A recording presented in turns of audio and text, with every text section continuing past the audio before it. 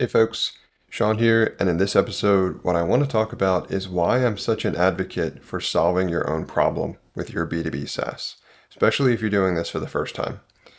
Now, if I'm going to start by describing what happens if you don't solve your own problem.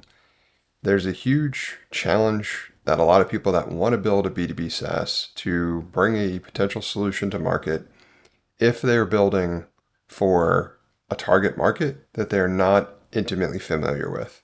I've done this too, so I can explain what some of the limitations will be if you attempt that strategy.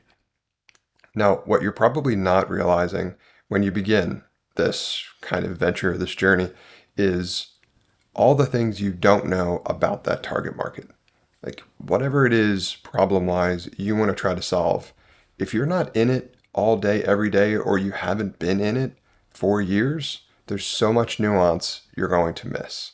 And not understanding all of that detail is going to cause problems for you, the product.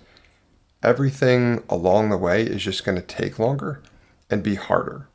So, number one, whatever you're building for in terms of a target market, if it isn't one that you live in on a daily basis, you're going to need to be really passionate about it because there's a lot you need to learn. You almost need to become whoever it is you're building for.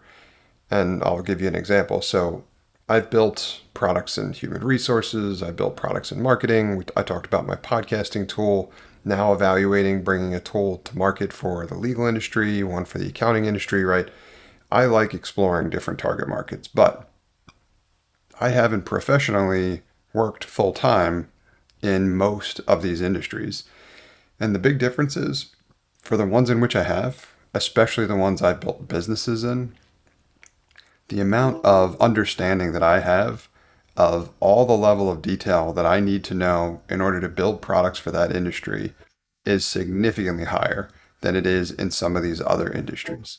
And that makes all the difference when it comes to figuring out the problems that I want to solve, how I want to solve them, how my tool is expected to provide that level of value for that target market, because it helps you move significantly faster.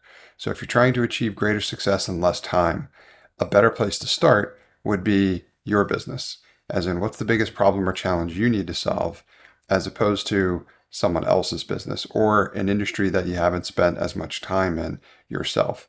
So if you're considering where to start and you have the opportunity to choose between solving a problem for your own business or the industry in which you work versus something that you don't have an intimate level of understanding in, I'm always going to recommend you choose the former, because that's going to enable you to move significantly faster and achieve greater success in less time than if you need to go learn everything about a relatively new industry to you.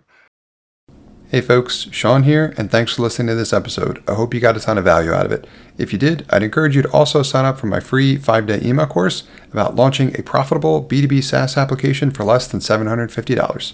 If you'd like to sign up for that course, you can do so at nextstep.io/B2B SaaS.